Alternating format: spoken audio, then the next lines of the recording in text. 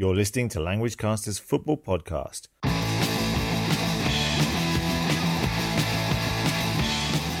Hello everyone and welcome to the football show for all learners of English who love the beautiful game. Now my name's Damien and I'm here in London, and we'll be hearing from Damon, who's based in Tokyo, Japan, a little later on in the show.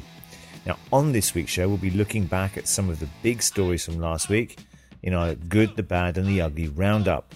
And following this, our main report this week is all about the language of offside. Then Damon will be explaining a new English for football phrase. This week it is to bundle the ball home.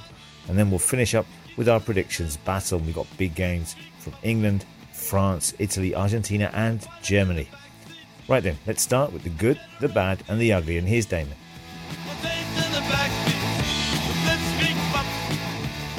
All right, Damien. Well, I'm going to start with good. And Arsenal, last week they were in our bad section after being hammered by AC Milan in the Champions League and being knocked out of the FA Cup, and pressure was mounting on their coach Wenger. And last weekend was a potential season-defining game against North London rival Spurs, your club, Damien, of course. Lose this, pundits said, and Arsenal may well be looking for a new manager, or at the very least, Arsenal's season could implode. And after 20 minutes, the Gunners were 2-0 behind because of some lax defending and a dubious penalty. The crowd was quiet and then started to boo their own players. But despite this start, Arsenal upped the tempo, played a fast passing game and turned around the 2-goal deficit to win 5-2. The goal of the game came from their talisman Van Persie, who swivelled on the edge of the box and lashed in a shot that had Tottenham's goalie Friedel well beaten. Perhaps one of the games of the season. And what about bad? Well, in another crunch game in Europe, leaders of Serie A, AC Milan, hosted second place Juventus last weekend. It turned out to be a hard-fought match that was to be overshadowed by some poor refereeing decisions. First, with Milan 1-0 up, they seemed to have doubled their lead when Sully Montari headed over the line, but the officials ruled that the ball had not crossed the line. A goal at that point of the game could have sealed it for the home side, but instead, Juve came back into the game. However, they also had reason to rue the ref after a goal by Matri was ruled out for offside. Replay showed he was onside. The Bianconeri did get their equaliser in the 83rd minute, leaving both teams unsatisfied and sharing the spoils. Damien, what about ugly? Right, we're not going to focus on the ugly this week, more the incredible, or rather not the incredible. Chanting and singing from the terraces is part of the passion of football, and it's an integral part of this spectacle.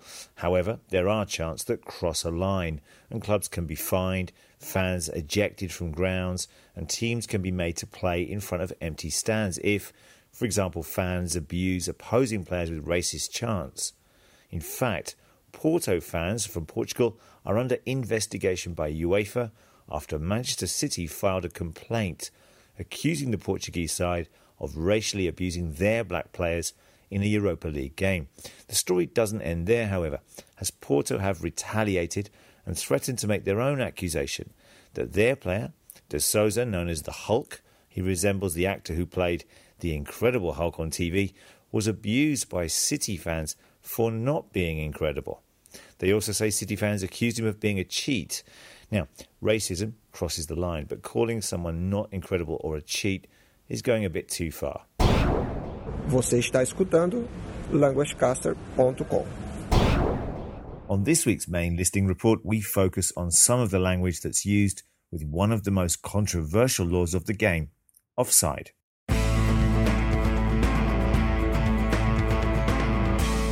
And what is offside? Well, Law 11 of football is all about offside, which, according to the FIFA website, occurs when an attacking player is nearer to the opponent's goal line than the ball and the second last opponent. Now, a player is not in an offside position, however, when he or she is level with or behind the second last opponent, or indeed the last two opponents. Now, a player cannot be offside in his or her own half of the pitch. They must be in the attacking half of the field. And the person who decides whether a player is in an offside position or not is the assistant referee, formerly the linesman, who can see across the pitch.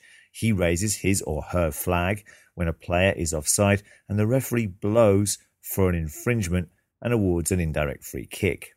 This all seems simple enough. However, there are exceptions to these laws.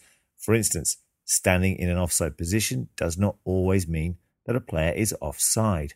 A player has to be interfering with play, which means that he or she is directly involved in the move that's taking place.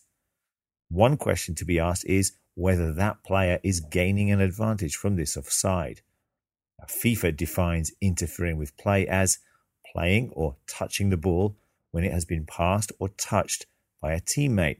That is, by standing in front of the keeper or preventing a defender from playing or scoring a goal from a position that is beyond the final defender. There are other exceptions when a player, for instance, is not considered as being in an offside position.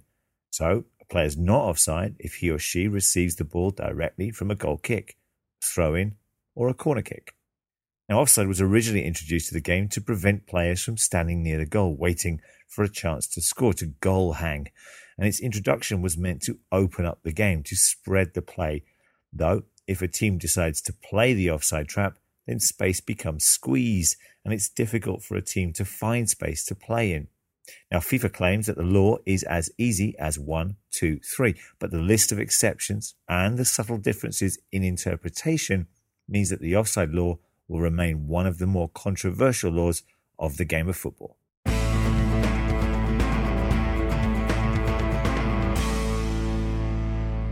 Now, if you want to download the transcript from that report, you can do so by coming along to our site at languagecaster.com.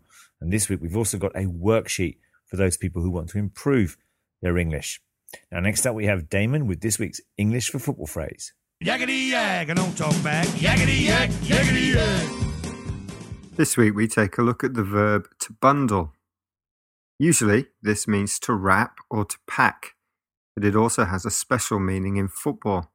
When we say to bundle the ball over the line or to bundle the ball home, it means to score a goal after a scramble in the box, where many players are trying to either clear the ball, the defenders, or score a goal, the attackers.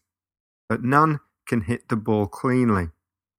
Finally, one player bundles the ball over the line by knocking the ball across the goal line with his shin, thigh, chest, etc. It's an untidy goal. In the Carling Cup of 2012, Cardiff City player Turner bundled the ball home in the 118th minute. Thanks for that, Damon. Now, next up, we have this week's predictions.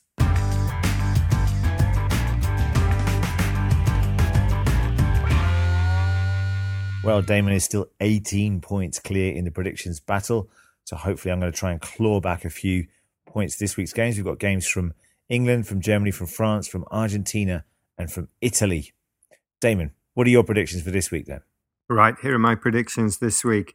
And we're going to start in the Premier League on Saturday, where Liverpool host Arsenal. Liverpool, of course, winning the League Cup in England, and Arsenal having a fantastic game against their North London rivals, Tottenham. So what about this game? I think it's going to be a 1-1 draw.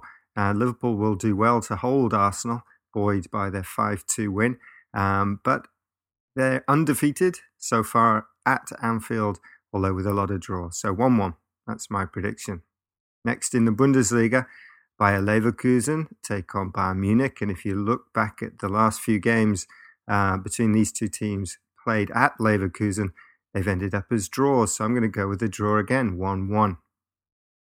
In Ligue 1, we have leaders Montpellier, who travel to Dijon. And Montpellier will be looking to keep that top spot from PSG. And I think they're going to do that. They're going to get a 2-0 win at Dijon. And then in the Argentine Primera League, we have All Boys versus Vélez Sarsfield. Both of these teams undefeated after 3. I'm going to go with home advantage and All Boys to win this one 2-1. Premier League on Sunday, Tottenham, and they're going to host Manchester United. A cracking game in store. Both these teams are very good going forwards, but perhaps both of them have weaknesses in defence. So I'm going to go for a 2-2 draw here. Lots of goals, lots of excitement, 2-2. And then in Serie A, our last game, we've got Parma hosting Napoli. Napoli looking to climb up the table. Of course, the top 2 spots are being fought out between AC Milan and Juventus, but Napoli have all to play for a Champions League spot. And I think they're going to win this one 2-0. Those are my predictions. Thanks for those, Damon. Here are mine. Liverpool, your team against Arsenal, my team's rivals. I'm going for a 0-0 draw. Big game in Germany sees Leverkusen against Bayern Munich. I think Munich are going to win this one away by 2-1. Now, surprise leaders in France are Montpellier. I think they're going to win away. They're going to beat Dijon 1-0. Big game in Argentina this week sees All Boys against Vélez Sarsfield. And I think the All Boys are going to win this one 1-0. Now, my team Tottenham are hoping to bounce back after last week's shock defeat, let's call it, against rivals Arsenal. And I think we will. I think we're going to beat Man United 1-0. I know it doesn't happen very often, but there's always hope. And finally, the big game in Italy this weekend is Parma against Napoli. And I think this will finish 0-0. They're all my predictions for the week. Enjoy all the football, and we'll see you again next week. Bye-bye.